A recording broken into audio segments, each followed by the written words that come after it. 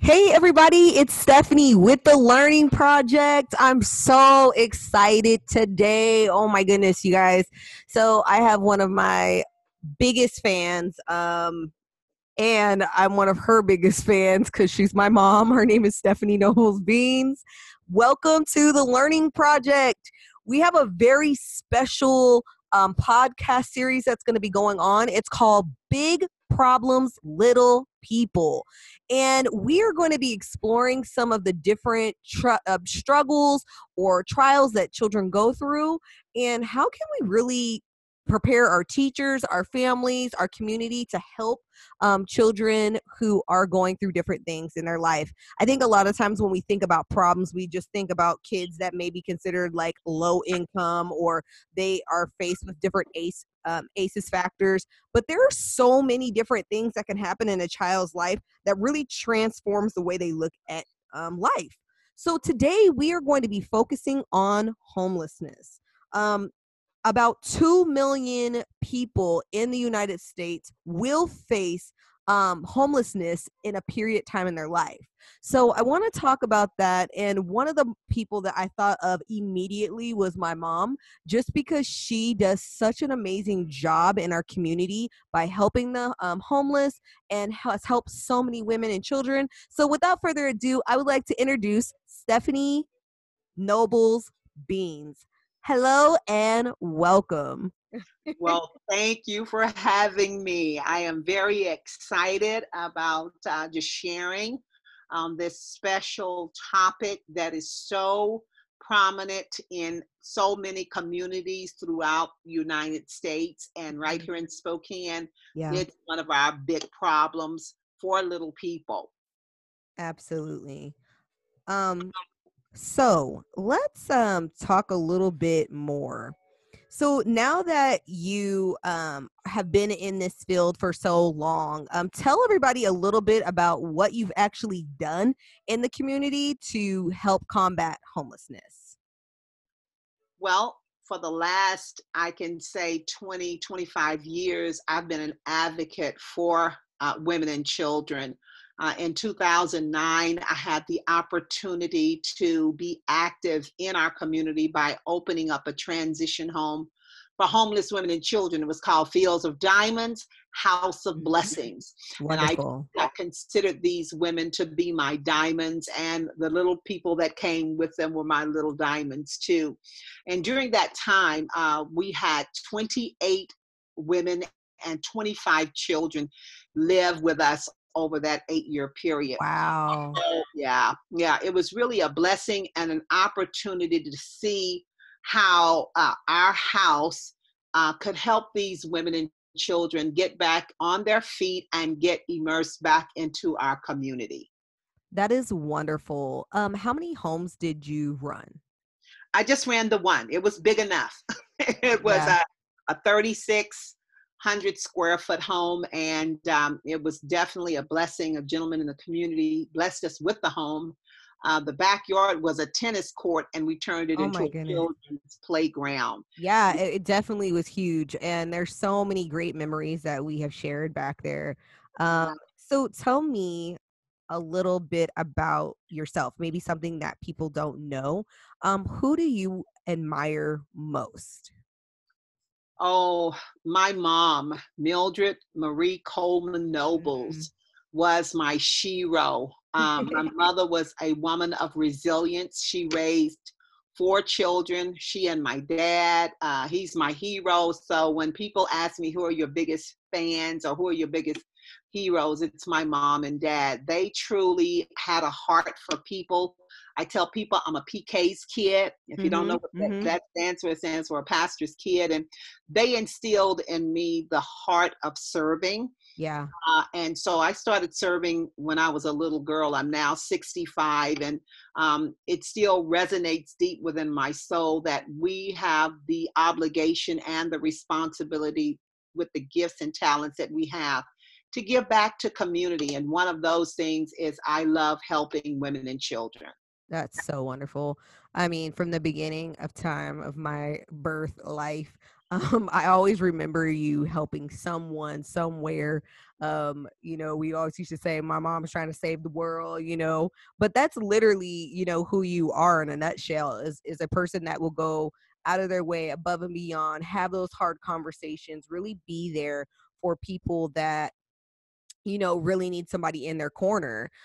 So tell me a little bit about your journey going towards getting the transitional home. What exactly happened that made you realize, like, oh my goodness, homelessness is a major issue? We need to do something about this in our community, because I think so many people realize that there is a issue, there's a problem, but they're really not sure how can we really make lasting kind of effective change. The Covenant House, it is an amazing organization. If you guys haven't heard of it, it's called the Covenant House, and they focus on helping people that are in homelessness. 41% of the Covenant House, they actually are children who actually have witnessed violence in their home. According to some of their statistics, 36% of the Covenant kids indicated that someone in their home or their family uses drugs regularly. 19% of the kids that have been a part of the Covenant House has also reported of being beaten with an object. 19% of those kids also reported that they had endured sexual abuse. 15% of the children in the Covenant House also reported that someone close to them had been murdered. I mean, there's so many things that they just encompassed in a lot of their just facts about homelessness and about, what has taken place in their little lives. These are the things that kids are dealing with, and it's really difficult. So tell me, what was it that you saw that you were like, you know what? I've got to do something. Well, Fields of Diamonds, House of Blessings was just really, I can say, a miracle ministry. I had a spiritual mother who said, Stephanie, I really feel that God has called you to this place.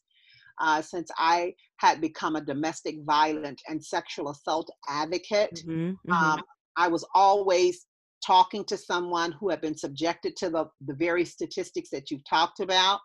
And I really didn't know what I was going to do until someone approached me and said, you know what, this is the time for you to do this.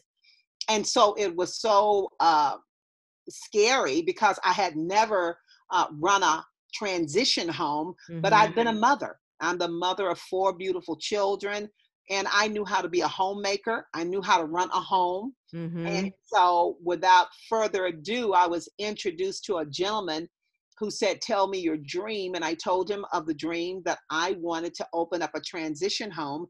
And he said, well, give me your vision. Why do you want to open up a transition home? And I always tell people, if you have a vision, the word of God says, write it down and make it plain.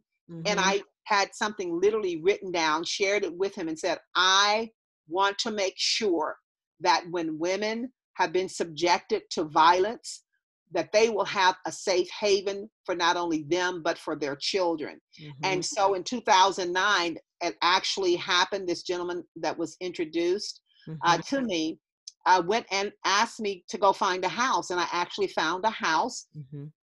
told him where it was. He came up, he said, is this the house he wants? I said, yes.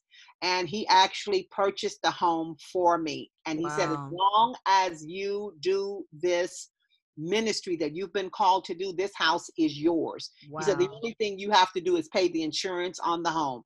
And so Wow. with that in hand, I opened up the home. We didn't have any money. And like I said, for me to open up this house was literally a miracle, because the lady who had given me this push, her daughter, who is now with the Lord, said, we want to bless you, and we want to help you get this house launched. Hmm. And so it was so funny. On a Saturday, she said, don't forget to check your checking account over the weekend and let me Hmm. know the little amount that we gave you. And I said, oh, sure. And over the weekend, I didn't check it until that Monday morning. Hmm. And Monday morning, checked the account, and she and her mom and that board of the home donated $60,000 to build the Wow. Diamond House of Blessings. So I tell That's people, amazing. yeah. So when you have a passion, you have a vision, and you know that the dream is bigger than you, you know that it's God that's going to help you do this. And so this was truly a God thing. And so we were launched with $60,000. We started making sure that we had everything in place as people began to come to the home. I Mhm. don't like to say clients. I Yeah. just say these awesome women and their children started coming in. And so for the next 8 years, um, we were blessed to have covenant partners who would Mhm. donate every year. Just before our home closed, Numerica Credit Union blessed us with $5,000. Wow. We got to keep this house going. And we did until I felt like it was time for me to close. I had Yeah. gotten sick, as you know. And so I knew that it was time for me to close the home. And it Mhm. was, we ran it very well. And like I said, we had the 28 women and the 25 children. And, you know, homelessness still is rampant in our community. And so even though the home is closed, I still reach out to the community to help women where I can. Mhm. I minister at the Union Gospel Mission Shelter for Women and Children. Yeah. So I still stay in contact to help wherever I can in Absolutely. volunteering. Yeah. Absolutely. One of the things that you guys may not know is that prior to her starting this women's shelter and women's home, she had been doing a lot of groundwork in the community. She started a prison ministry with quite a bit of other people. She started a story time reading for mothers who were imprisoned and wanted to read a story to their child on cassette tape. Back in the day, we're aging how old this was, Yeah. and they would read a book on tape, and they would send a teddy bear with the Actually, child. and actually, it was videotaping. We actually videotaped Wow, the mothers telling, and we called it story time telling. So that the is so mothers would awesome. actually read stories to their babies as we videotape them, and Hmm. then we would take the tape and the book, and the children could read along with their mothers' voices and see Hmm. their moms, and it was a beautiful thing. And then the teddy bear was for the elderly. Hmm. I still wanted to do something in the community connected to that. So we had teddy bears that we would take to the nursing homes and give at Christmas time. So Wow. I've always been Wow. involved in the community. Our latest venture that I do under my women's ministry called Women Ever Rising Every Day to Lead Hmm. is that we call it jeweled bags. And it Mm. stands for blessed and anointed gems. And we take royal purple bags, which is the color of the ministry, and we put gems on the bag and we fill it with toiletries. Wow, that is so awesome. And there's so many people that are actually doing something about homelessness. I want to give a shout out to a couple people. There is a church that just actually did this. They took purses and filled a whole bunch of stuff up in it and actually take it out to the homeless. I thought that was amazing when I heard about it. And I think you told me about it. So I thought that was pretty awesome. I want to give a quick statistic. So there is a article called "The Revolving Door Between Homelessness and Prison," and I just want to bring some clarification because I think this is a great leadway into our next segment. So people experiencing homelessness are 11 times more likely to face incarceration. Okay, isn't that crazy? So, but this is the flip side here. Formerly incarcerated individuals are nearly 10 times more likely to be homeless. Hmm. Yeah. That statistic, I mean, that blew my mind when I read that because really, if you've been in a situation, um, going to be locked up or whatever, you are so there's certain statistics that are so high for people, and so we need to figure out different resources to help combat that. So what I wanted to do next is to talk a little bit about how the children in your home were affected and what are some of the tactics that you guys use to help with the trust, the bond, the safety, all of those different layers that children need in order to feel safe and secure. I want to thank you guys for listening to this segment of the podcast. Keep going. Go to the next one. I want to really invite you guys out to a couple of things. If you're interested in this series, it's actually a part of one of the trainings that I'm doing. If you are in Washington State and you are looking for 10 stars hours, you guys, we have to do this every year. It's something that's required by the state of Washington. I would love for you guys to join me as we go forth in this.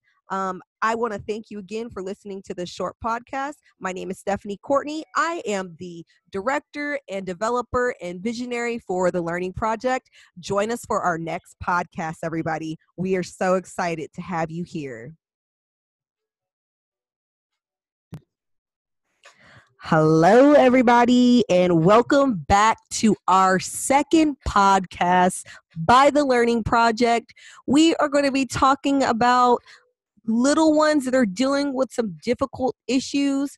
We're going to be going through this series throughout our podcast. It's called Big Problems, Little People. And I would like to just introduce our expert on the area that we're going to be focusing on today, which is homelessness. Her name is Stephaine Nobles Beans. She's absolutely amazing. And also she is related to me. She's my mother. So I just think she's absolutely amazing. And I'm so excited about her being here today and really breaking down this this topic of homelessness. Like, what's going on? How does this all work? What can we do about it? And I chose to have her on our podcast because she had a homeless shelter for women and children for such a long time. And I know there's so many of you guys that are interested in maybe starting a homeless shelter or something very similar. Stephaine is going to be doing a actual training, a workshop coming up here this year. And it's going to be awesome, you guys. If you're interested in learning about how to build a homeless shelter, or even some type of resource center, I think she does a great job with that. And she had one for quite a long time. So without further ado, Stephaine, welcome to the Learning Project. How are you doing today? I am doing fantastic. Thank you for inviting me to the Thank Learning you. Project. Thank you so much for just being here. I appreciate it. We are going to dive into the next part of our podcast. We are going to be looking at the effects of homelessness on a child. I want to make sure that we understand that this is not a topic to be taken lightly. I think it's something that we really need to talk more about, but I think a lot of people are very uncomfortable talking about it. And so we're going to be talking about it in some general ways, but we're also going to dig deep as well. So I want to focus on a fact sheet that I actually pulled up for Washington State. And this actually is focusing on 2019. And it says that children in poverty in the U.S., it ranges, or actually, let me go to straight to Washington State, because I think that way because I kind of touched on it in our last podcast series. But in Washington State alone, there's 232,000 children in poverty. That is huge. So the United States overall, we have about 22% of the kids that are actually in poverty. And that was a statistic in 2010. But in 2017, they redid this statistic, and it actually went down to 18%. So we're doing something as a collective whole, and that's what we want. We want our community members to be proactive in this area. In Washington State, it actually went from 18% in 2000. In 2000, and then in 2007 it went down to 14%. I mean, how awesome would it be for us to get to 0%? Like, that would be amazing to be able to say, you know what, every single child has a safe and healthy home to go to, and they are secured. So Stephaine, tell me a little bit about, now we talked about the house in itself, but tell me a little bit about some of the little ones that came to your facility and what were some of the challenges that you saw. And I do want to let everybody know we're not going to be using people's real names to protect their identity, but we want to give you real practical things that you may see in your classrooms, or if you run a shelter or you're thinking about running a shelter, some things that you may see. Well, when you think of homelessness, it causes childhood trauma. Mm, And when I think about some of the children that came to our transition home, because I don't like to say shelters, I always mhm, say transition home because we want to make it a home while they're there. But mhm, some of the things that affect the children when they came, there was a loss of community, their mhm. possessions, their routines, privacy. And even when women were in domestic violence situations, the security of having, they were highly stressful because they felt unsafe. Yeah. And one of those things, it led to anxiety and depression, Mhm, withdrawal, and even some of our little ones were very aggressive. We mm, had one child that was staying with us. They were probably about 6 or 7, and the feeling of not having enough to eat. mm. Uh, they Yeah. put canned goods under their beds, Yeah. and I simply asked them the question, "Baby, why are you putting canned goods under your bed?" And they simply said, "Well, just in case we have to leave, and if my mom messes up, I'm going to make sure that I have food in my backpack." Wow. That's So deep. things like that, or they were worried about something bad was going to happen to their family Yeah.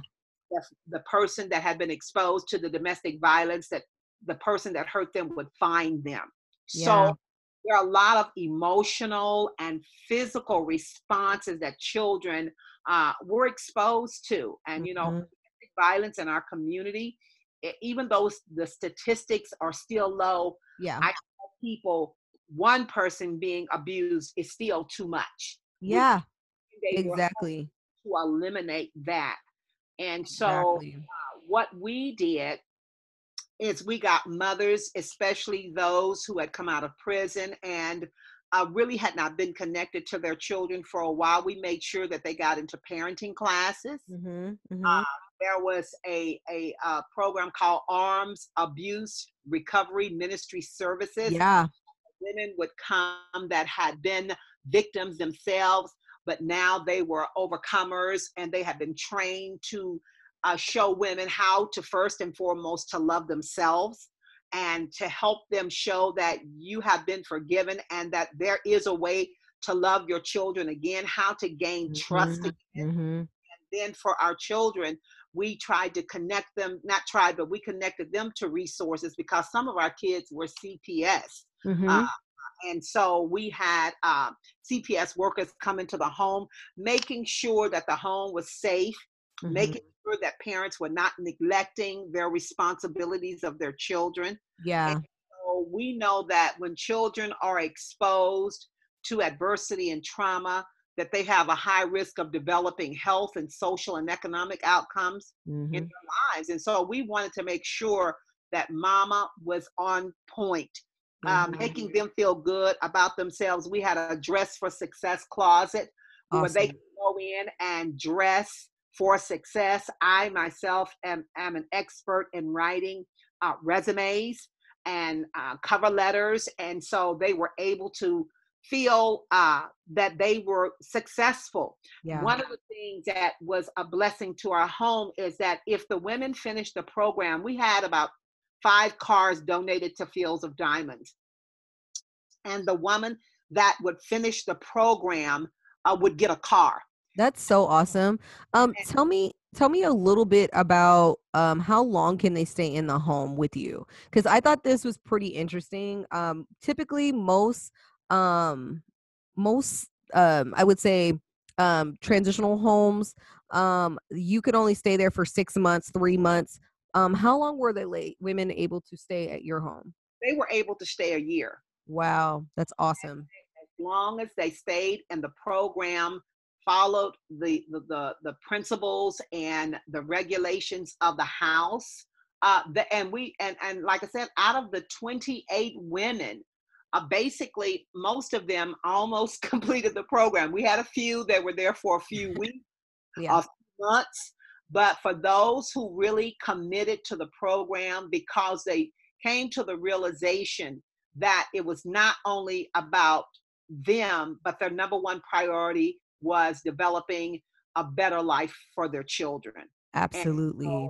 it was a great program. I sometimes I really miss it, but I was like, there are other transition homes that I know that are evolving in our community, and so when I find out how I can be a part as a volunteer, or just to give some information on how Yeah. to run a transition home, I try to make myself readily available for that. Absolutely. I want to touch on something that you said, which was your little one that was like storing food just in case something happened. We want to tap into psychology right now, you guys. So I want us to look at Maslow's hierarchy of needs. I don't know if anyone knows of this, but if you don't, I want you to look it up. And if you're in the class, you're actually going to be able to see a document, read through it, and actually answer some questions that are going to help you really think about children's needs. So Maslow basically came up with this motivational theory in psychology, and basically said that there is 5 tiers, and children need certain things in order to be successful individuals, and to really succeed in their community. So he looked at the psychological, he looked at safety, he looked at how they're being loved, being belonging, self-esteem, and all of that good stuff. So the first level of Maslow's hierarchy of needs is focused on the psychology needs. So or the psychological needs, excuse me. I think I said psychology, but psychological needs. So psychological meaning food, water, warmth, rest. That's your basic needs. The second level is the safety needs. So security, and feeling safe. The next level is the belonging and love. So that partnership, that connection, the friendship, to either their family or people around them, their community, the esteem. So this is looking at feeling accomplished. Like, do they feel proud of themselves? Are they able to look at themselves and be proud of the things that they do and are who they're becoming? And then actual self actualization. So this is achieving one's full potential, including creativity, different actions, things like that. So it's that self fulfillment.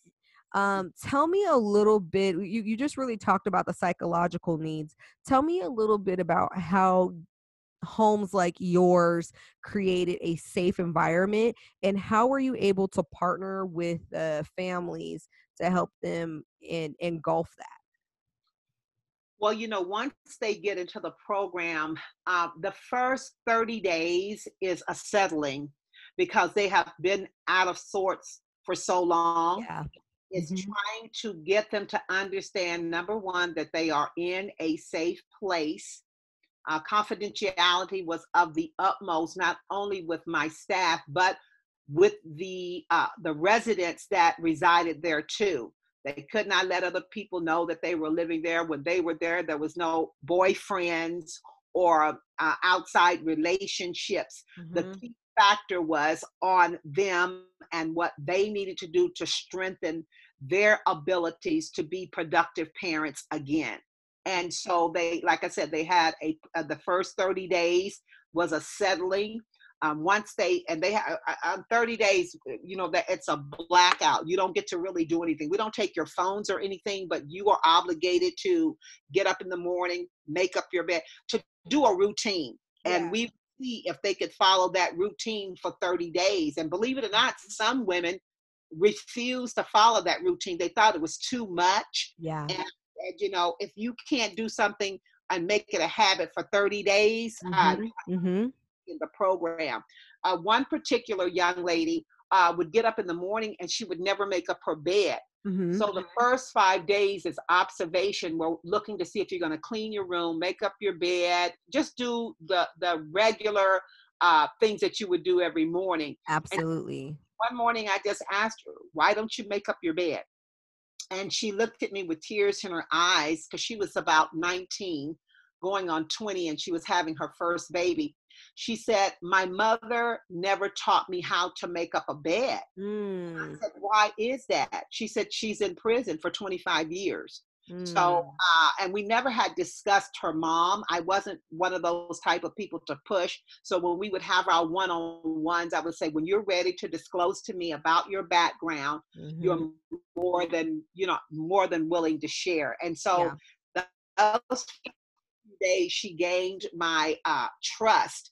And so when I showed her how to make up a bed, believe it or not, she was so excited about making up a bed. She'd always make up her bed and it would just be like perfect. She didn't want anybody sitting on her Yeah. bed, and just those Yeah. little bitty things. Yeah. The second thing is not only teaching them how to clean their room, make up their beds, but also to find out what they would like to do. Do you want to go back to school? So we were connected to SCC, SFCC.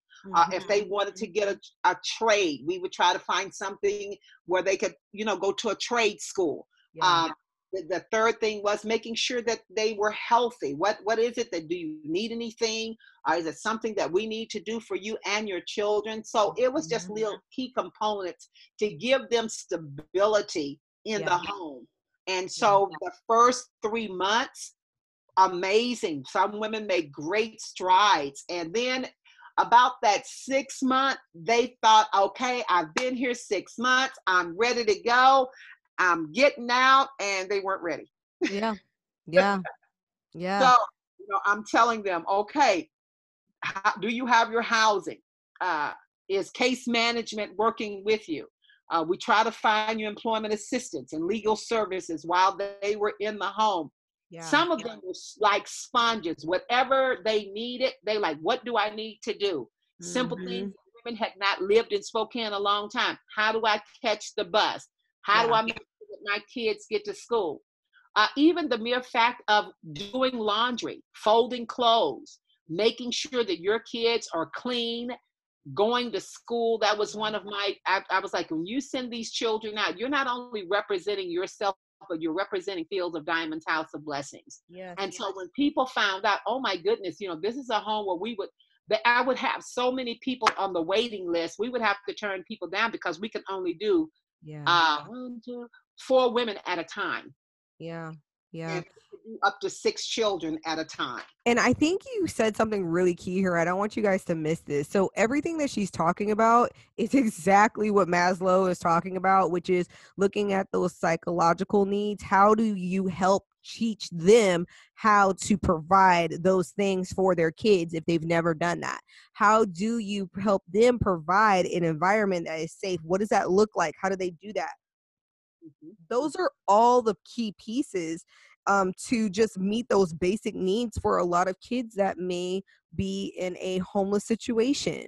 A lot of kids, I remember even just starting, when I started doing a lot of the educational pieces there, I remember kids would really be standoffish or they would be completely out of control. Like their emotions were just all over the place. And I think one of the things that you have to remember as an educator is if you're not asking the right questions to families, you will not know that someone is in need of something or that child may struggle with certain things because of the situation that they're in currently.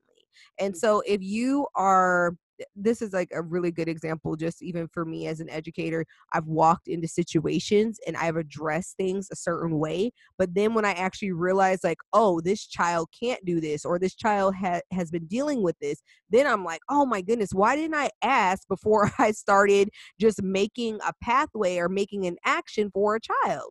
And so it's really hard, but you have to take that extra time to talk with families and then also to create a plan with other educators and that child because they are going to be going through a lot of different things and they may not feel that security and that trust and that love and they may be feeling a lot of different emotions and you have to be prepared for that as an educator because it can be very difficult when you're dealing with a little one who is struggling due to their home life.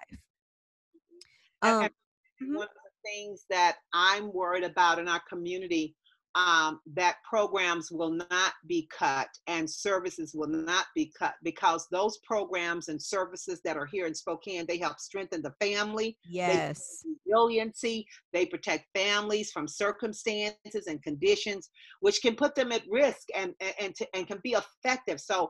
one of the things that my heart and I'm trying to get back into community, is to make sure that there are programs that if I find out, that I can relay those to other people. Because if we teach skills that promote positive child parent Mhm. relationships, we can reduce the rates of abuse and neglect, because Yes. they will have resources, they will have programs that will prevent and even reduce childhood exposure. And Yes. I always like the African proverb that says, "You teach one, or you reach one to teach one." Because Yes. if you can teach one about how to end homelessness in their current situation, they can break that generation cycle of Mhm. homelessness and break that cycle of abuse.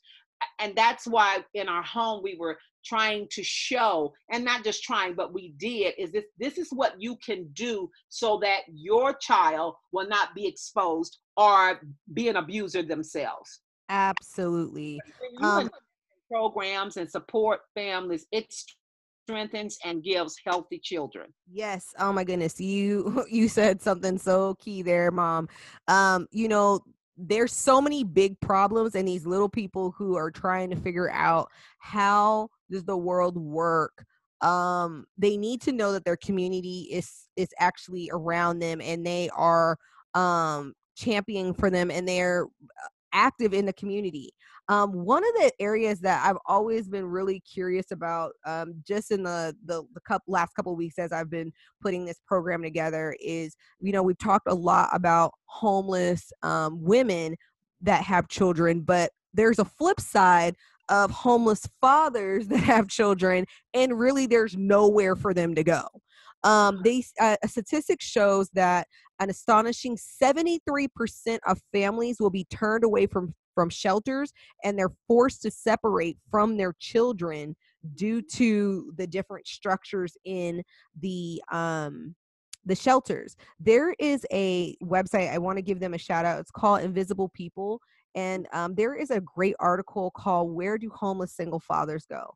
And I think in our area, we need more shelters that cater to homeless fathers. One of the things that was mentioned into this article was talking about how families would start to become homeless because of illness, because of death. A lot of people are one paycheck away from being homeless. So if your spouse that has a two parent or two income household passes away or they become ill, you instantly go into poverty and you instantly have situations that are going to take place that are going to negatively impact your child and your family and different things like that. It's really hard to forget, like, forget that there are homeless fathers out there that really need somewhere to go. And they're forced to give up their children because they're the wrong gender. I hate to say it like that, but basically you're the wrong gender, so you don't get to be in a shelter. Speak a little bit about that, because I know you and I have talked about that before, mom. What are your thoughts and what are some things that you feel need to be done to help support children to stay with their father if their mother is absent? Well, we look at it like this: homeless families are just that, they're still family, and Mm-hmm. fathers love their children. And so I think in our community there needs to be a courageous conversations about how do we help homeless fathers be Mm-hmm. reestablished without giving up their children, because they don't have a place Hmm. where their children and a father can go, Yeah. especially when there is a father and a female child. Yes. It's Yes. hard to be in a place because they could be exposed to so many things. Mm-hmm. And so I'm hoping that someone would step to the plate and say, you know what, we have a transition home specifically for fathers Yeah. and their children, and it would be run on the same premises as it would be run for a transition home for women and children. Mm-hmm. Because, like I Mm-hmm. said, they still need the resources, they still need the help, they still need to Absolutely. be sure that they're in parenting classes. The same thing that women with children need, so do fathers with children need. They Mm, experience homelessness, and it's I don't know statistically how big it is in Spokane, yeah. but it still exists. There, it Yes. still exists.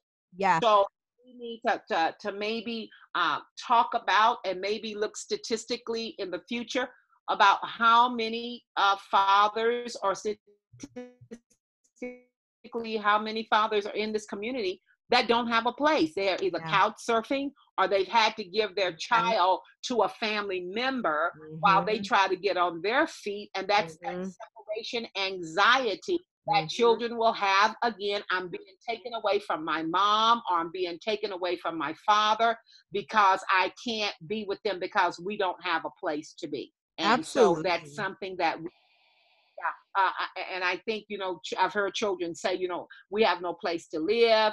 What if Mhm. something bad happens to my family or my dad because I'm not with him? And so, Yeah. yeah, it's a conversation that really needs to take place. Yeah, and what you just described is absolute mental torture for a child. There's a couple of kiddos that I've worked with, and they've had to go on visits to see their families and things like that. And they have been separated from their family, dealt with homelessness, and then they go to the visits, and then they come back to like a learning center, and then they're around all these kids that are talking to them and doing all this stuff. I'm like, that's a lot for a child to have to like actually process. I mean, even the mental health situation that happens within a family member's head, a mother, a father, or the next group of people that are really stepping up or had to step up is actually grandparents as well. There's so many grandparents that are raising their children because, the mother and father have left, or they're not stable, or they're dealing with mental health issues. There's so many pieces that go into this when we're talking about looking at the signs of homelessness and how they negatively impact every part of our community. Well, Mhm. I, I've heard that during the early years, brain connections, they determine how children learn and think, Yes. know, and are formed. And it makes young children who experience trauma particularly vulnerable because Mm, when some of the babies that lived with us who had experienced trauma, there was an increase of sickness, hmm. development delays. They had mental health issues, Yes. exposure to adults, including anxiety and depression, chronic health conditions. Some of our babies, one of our babies even had asthma because they had been exposed to trauma, and the Mm, trauma triggered the asthma. So mm, they're exposed to so many things, so many things. And I was reading statistically where it said the National Center for Homeless Education, it said more than 20% of homeless children ages 3 to 6, now we're talking 3 to 6 year old, hmm. require mental health care for emotional issues. Wow. Wow. Wow. 3 to 6 years old. And Wow. then mental health issues are even more pervasive for school age children. And it's estimated that 24 to 40% of elementary age children experiencing homelessness have some form of mental issues that will necessitate professional evaluation. And Oh my that goodness. is according to the National Center for Homeless and Education. Hmm. Then it goes on to Hmm. tell us that the rate is 2 to 4 times higher than the rate for children living in poverty in this Wow. age. So the Wow. mental health issues among homeless population continues to increase at this children's age. And it's scary that you're talking 3 to 6 year olds who require some type of mental health care. Wow. And Emotional issues. Yeah. and this is like where I stand on my soapbox every single time. Early childhood education is such a prominent area. And I think a lot of times, and I want to make it very clear, I'm not against any organization or establishment or anything like that. But the same resources that are available for public school, they need to be available for private school. And I think one of the conversations that we're not having is that every child learns differently. Every child needs something different. And whatever way a child is going to be educated, those resources that are out there should be available. One of the things I always said is that, we should be able to access mental health counselors for our little ones, because we can see when they are literally mentally in turmoil because of the things that they're going through, and we can't even help them because we don't have the right resources, or we can't get the resources, or we can't afford the resources. And Yeah. so unless you're a part of a larger organization that is tied to like ECAP or Head Start, which I think they do an amazing job, but there's also a lot of centers out here that are doing amazing jobs too, and they have some great teachers, and we need to embrace that. And so I think really us taking the opportunity to look at laws and policies and things that are happening in our community and vote on that. Don't just wait for it to happen. Make movement, and take action. I think that has been a reoccurring theme when we're talking today about what can we do? How do these things work? But the more we know, the more we are going to be empowered to make effective change. And it's more than just giving a child some shoes or clothes or food. It's about how do we heal the whole family, regardless of if it's a single father, single mother, two-parent home, or any of that. I think that's just really important. I want to thank you guys so much for this, taking the time to listen to this segment. We have one more segment that we're going to be doing. I hope you join us. This is an amazing series that we're doing right now. Big problems, little people. I want to thank you again for this, for you just taking the time to listen, you guys. Don't just take this information and just let it go through one ear and out the other. Do something about it. Be a person that makes action. Be a person that makes change in our community. And don't be afraid of the unknown. I want to thank you so much for taking the time out to listen to our second podcast, Big Problems, Little People. Join us for our next podcast, where we will be discussing how can we make effective change in the 3 different levels of coaching with families, children, and each other. Thank you so much and have a great day. Thank you for listening.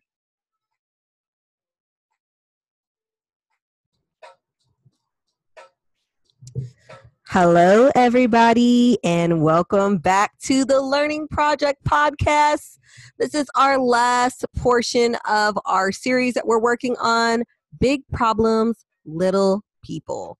I'm so excited about this. I want to make sure that you guys know, though, this series was actually developed by Sesame Street.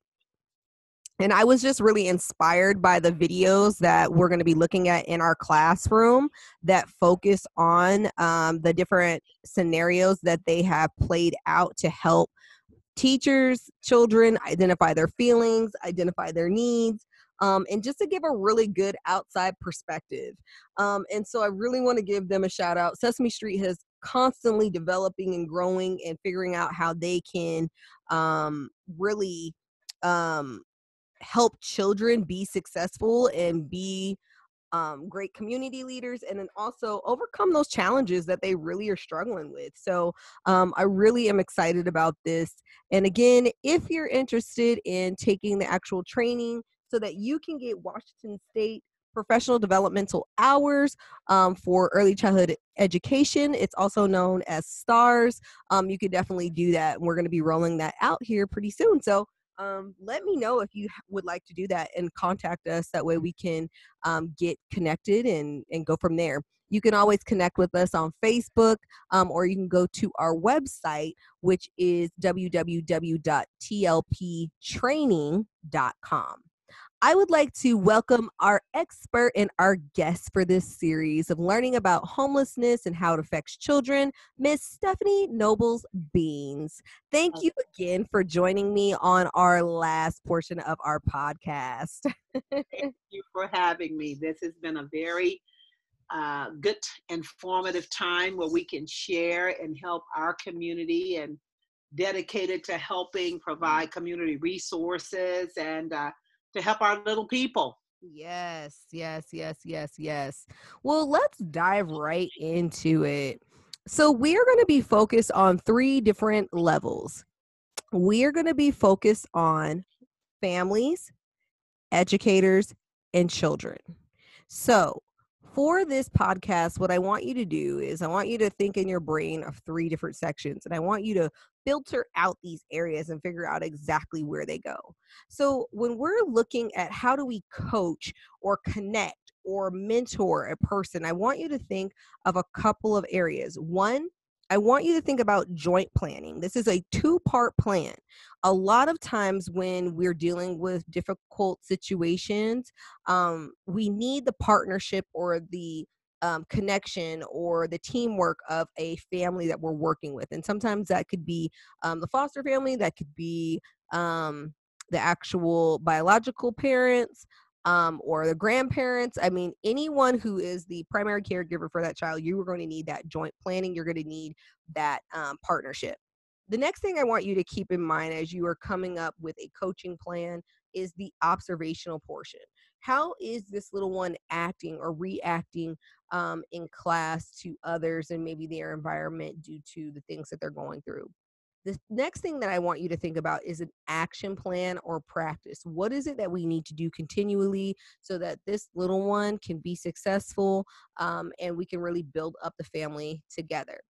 The last part I want you to look at is reflection. So there's four different types of reflection out there. You could do like more internal reflection. You can look at reflection about your practices. You can look at you can also do different types of reflection about how you and your co-teacher are working together. Are you being consistent? Thinking about your conversation that you're having with the families or the guardian. That is really important, and that's something I want you to keep in mind as we talk about reflection. And actually, there's one more point that I want to bring up is the feedback. So, how are we getting feedback? So, are you working with your center director? Are you working with your coach or your mentor or the program supervisor? Who are you working with so that you can get that feedback and making sure that all of your practices are effective and making true change? So please keep those things in mind as we journey together and we talk about the three different areas that we need to try to connect as much as possible. So, Stephaine, can you tell me a little bit about how educators can provide resources out there in our community? We're probably going to talk a little bit more about local community. So we're looking at Spokane area, but there's so many different areas out there and people listening to this. But we want to definitely shout out those organizations that are really doing some amazing things. And I would definitely love to hear about what you found on your side and who you actually work with to help families overcome different challenges. Well, first of all, I want to give a website which gives a plethora of information, its resources for homeless, and it's SpokaneCares.org. And when you pull up this site, it talks about the statistics of the homeless population here in our city. But I love this page because it has so many local organizations that we can refer people to, like the Chas Clinic. There's Mhm. Crosswalk. Mhm. There's Daybreak Youth Services. There's the Family Promise of Spokane, even Goodwill Industries on here. And when you go to each particular piece on this website, it's almost like little business cards Mhm. that you can click on, and it will tell you the different things that are provided with each resource. I mean, SNAP is on here. St. Margaret's Shelter is on Mhm. here. So there's so it's on and on and on and on. So I think this is a wonderful site that people can go to Mhm. and get the information that they need. The other community resource is I love the YWCA. Mm. They Yes. have uh, plenty of resources. Not everybody has gone to the YWCA, but I think it's a place where community resources, there's counseling, there's legal resources, there's health resources, phone resources, and what I love about them, they even have children resources, because we're Awesome. talking about children. Children need help, and parents may not know what to do in particular. Mm-hmm. But Mm-hmm. this organization has a crisis line, and they have other resources as well, because what we're trying to do in our community is to make sure that families are taken care of. And Yeah. when you have a little one and you're in crisis, I love the Vanessa Behan crisis shelter. You can even take your little ones there, Yeah. drop your children off if you just need to have a breather. Yes. I think that it's one of the most wonderful things, because when you're in a homeless position, emotions get all flustered. Yeah. And the children are already subjected to trauma, and then being re-traumatized Yeah. because mom is upset, dad's upset. And so I know that in the community, we have those resources to help the families. And like I say, to have the primary prevention, to go upstream and help Mm-hmm. when there's potential risk factors in our community. So I think it's good that we have those resources, and those resources cover both families and children. I That's like that. what I like about the Spokane resource that I just gave, and then the YWCA has those resources too, because we definitely want to help support families strengthen and become healthy, and have Mm-hmm. children Mm-hmm. in school. Because I was looking at a statistic not too long ago.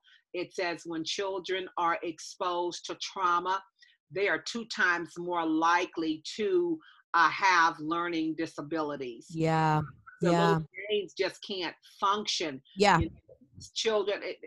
I read somewhere it said that homeless children are 2 times as likely to repeat a grade and to be Mm. diagnosed with a learning disability. Wow. The impact of homelessness for our babies. And so sometimes we think kids are just acting up, just being bad, but excuse me, but it's not. Yeah. They are being mentally affected by the things that are going on at home. And Yeah. so, I was even thinking, I read an article where even when people become homeless, we Mm-hmm. never think about the pets that they lose. Yes. You can't take pets into most homeless shelters. Yep. It, Mm-hmm. it totally disrupts the family routines. It messes these kids up. So children and Yeah. families who live in shelters, they need to make adjustments, whatever they need to do, uh, Yes. to get the family back reunited together. And it's really hard. Yeah. It's really hard. Just like we were talking about in our last episode about fathers being denied going into shelters, and the Yeah. families being split up. So Ugh. hopefully the resources that we give out will help where families can stay together. Salvation Army is one who takes the whole family. They take Mm-hmm. everybody. So Yeah. yeah. You know what? You brought up something that I didn't even think about. And I think that, children losing pets and things like that are very, very, very, very, very, very, very, it can be very traumatic. And even for an adult that's been in a homeless situation, when they lose an animal that's been with them and is by their side 24/7 and, doesn't judge them, it is so hard. Yep. Um, it is so hard for people, and it's like I'm losing a child, it's like losing a family member. And so we have to definitely remember that. One of the things I want to jump into is when we're focusing on children and we're looking at all of these different resources, there is another website I want to share with you guys. It is called the Center on Social and Emotional Foundations for Early Learning. Now, I don't think this is the only website that should be mentioned, but I want to start with this one because it's going to be one of the websites that we actually focus on in our training.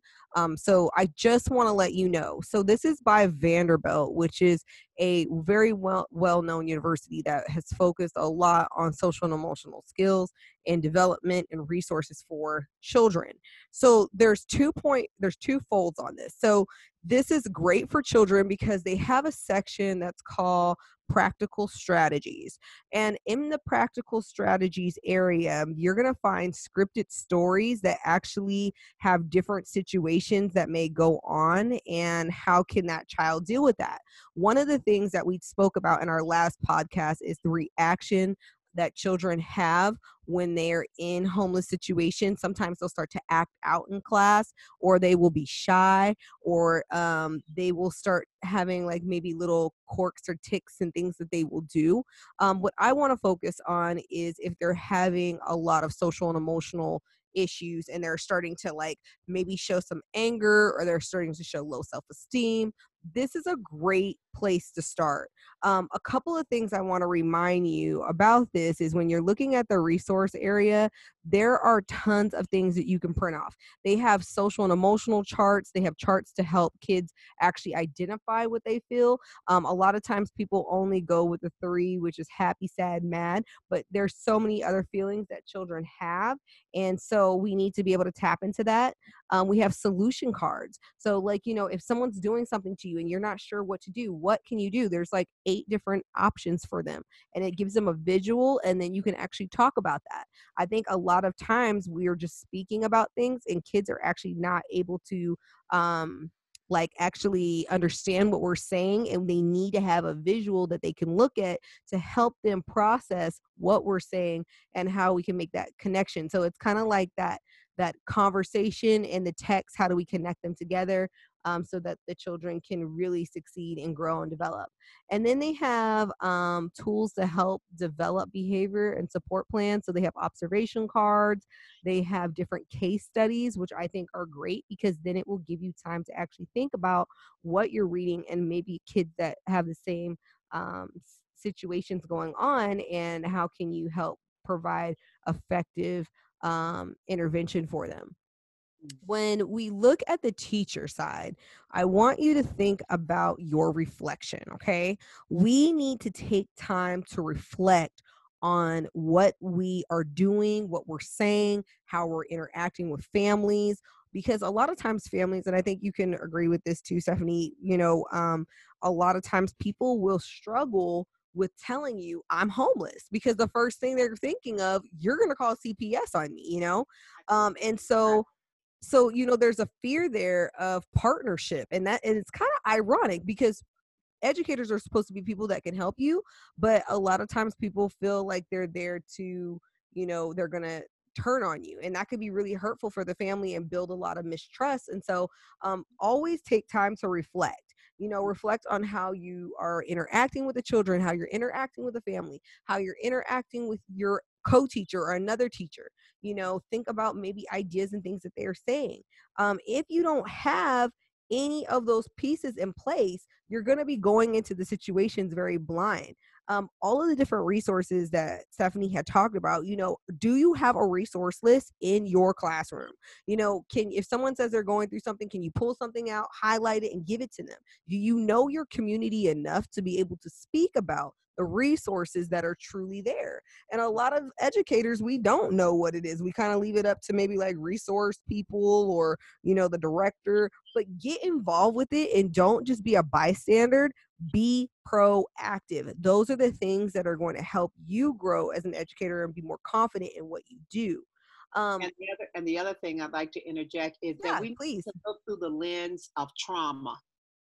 I Mm, think when people educate, I call them the 3 E's: when we empower, when we educate, and when we equip yeah, one another as educators, we can see through the lens of trauma and maybe pick up if something is going on with a specific child. yeah, And not, I always tell it, don't prejudge, don't jump to the assumption. We need to do our homework. We need yeah, to investigate more. It's not like, oh, I've got to call CPS and, oh God, this is something going on and this child is doing something. I think as we come down to the level of children, and begin that courageous conversation with them, Yeah. and then be able to even approach the parents who, just like you say, they may be facing homelessness and they don't trust anybody, because the Yeah. first thing that they're going to say, you're going to take my child, but Yeah. they don't know. I tell people, they don't know the sacred story, they don't know the journey.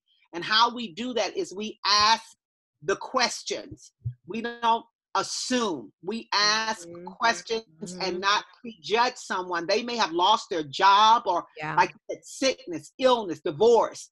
So many factors that contribute to homelessness that we don't know that people are going through. Mhm. And so Mhm. we need to sit down and say, okay, let's talk. How can I help as the teacher? How can I help as an ally?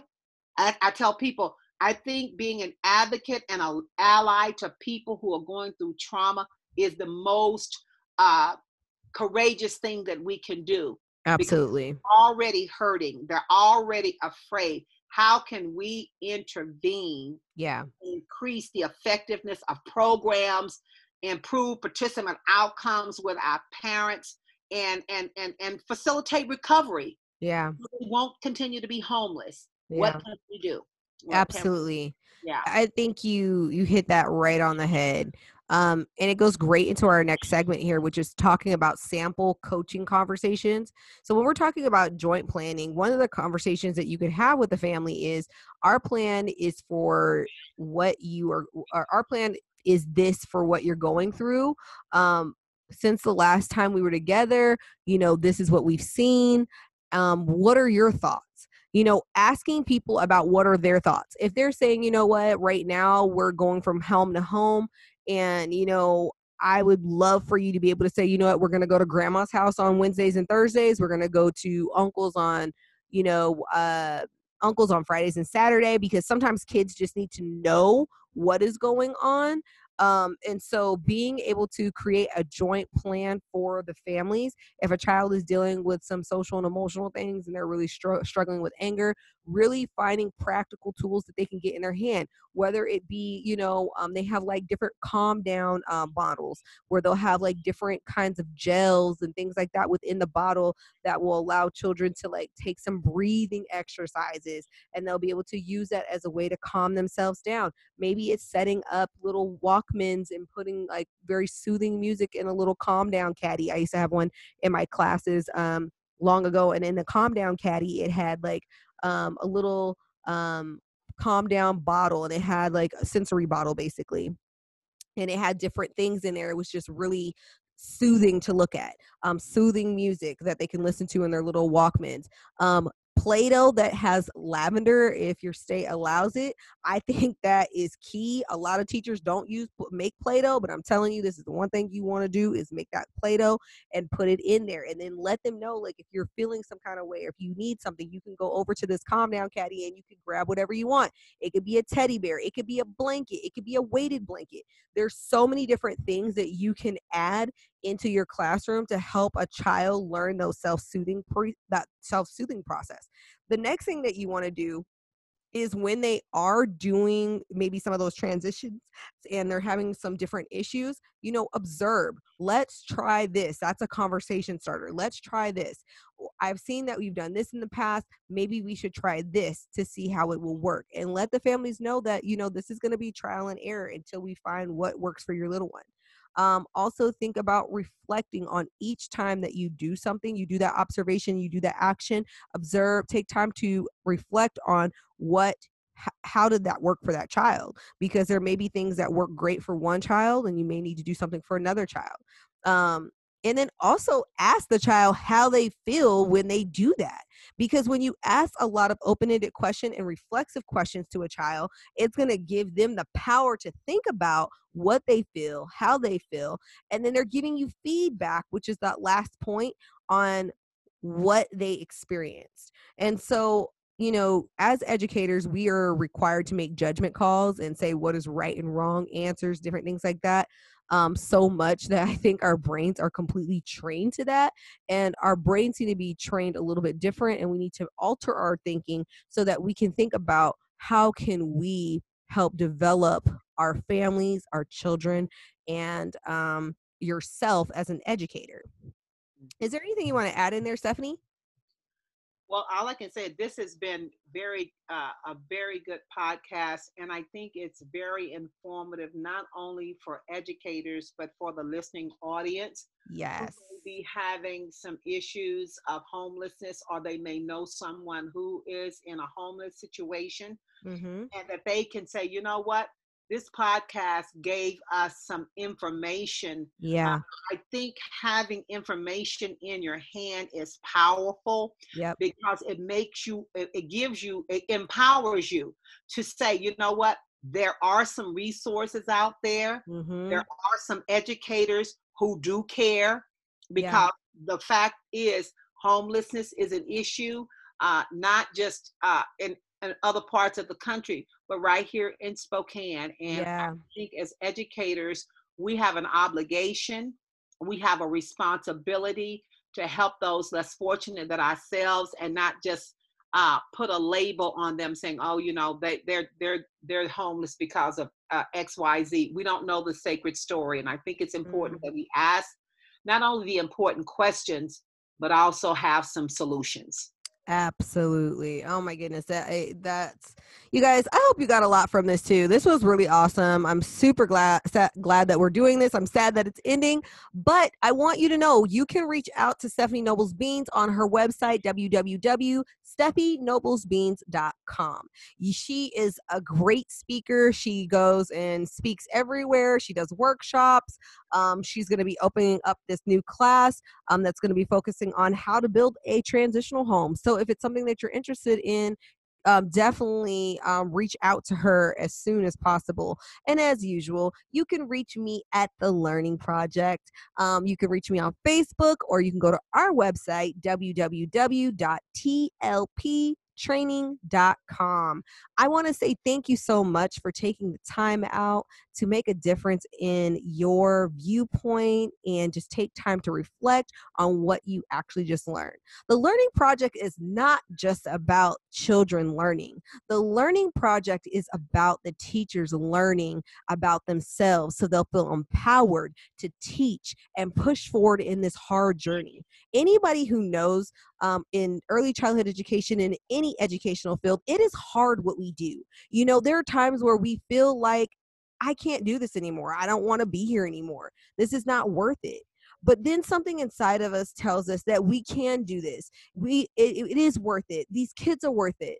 And I want you to know that the more you invest in yourself, you're giving yourself more ammo, you're giving yourself more strength, and you're giving yourself more power. Knowledge is power, you guys. You know, I just want to say thank you so much for listening to one of our first series on Big Problems, Little People. I am your trainer, visionary, host, Stephanie Courtney. Again, thank you guys so much for being change makers. Bye.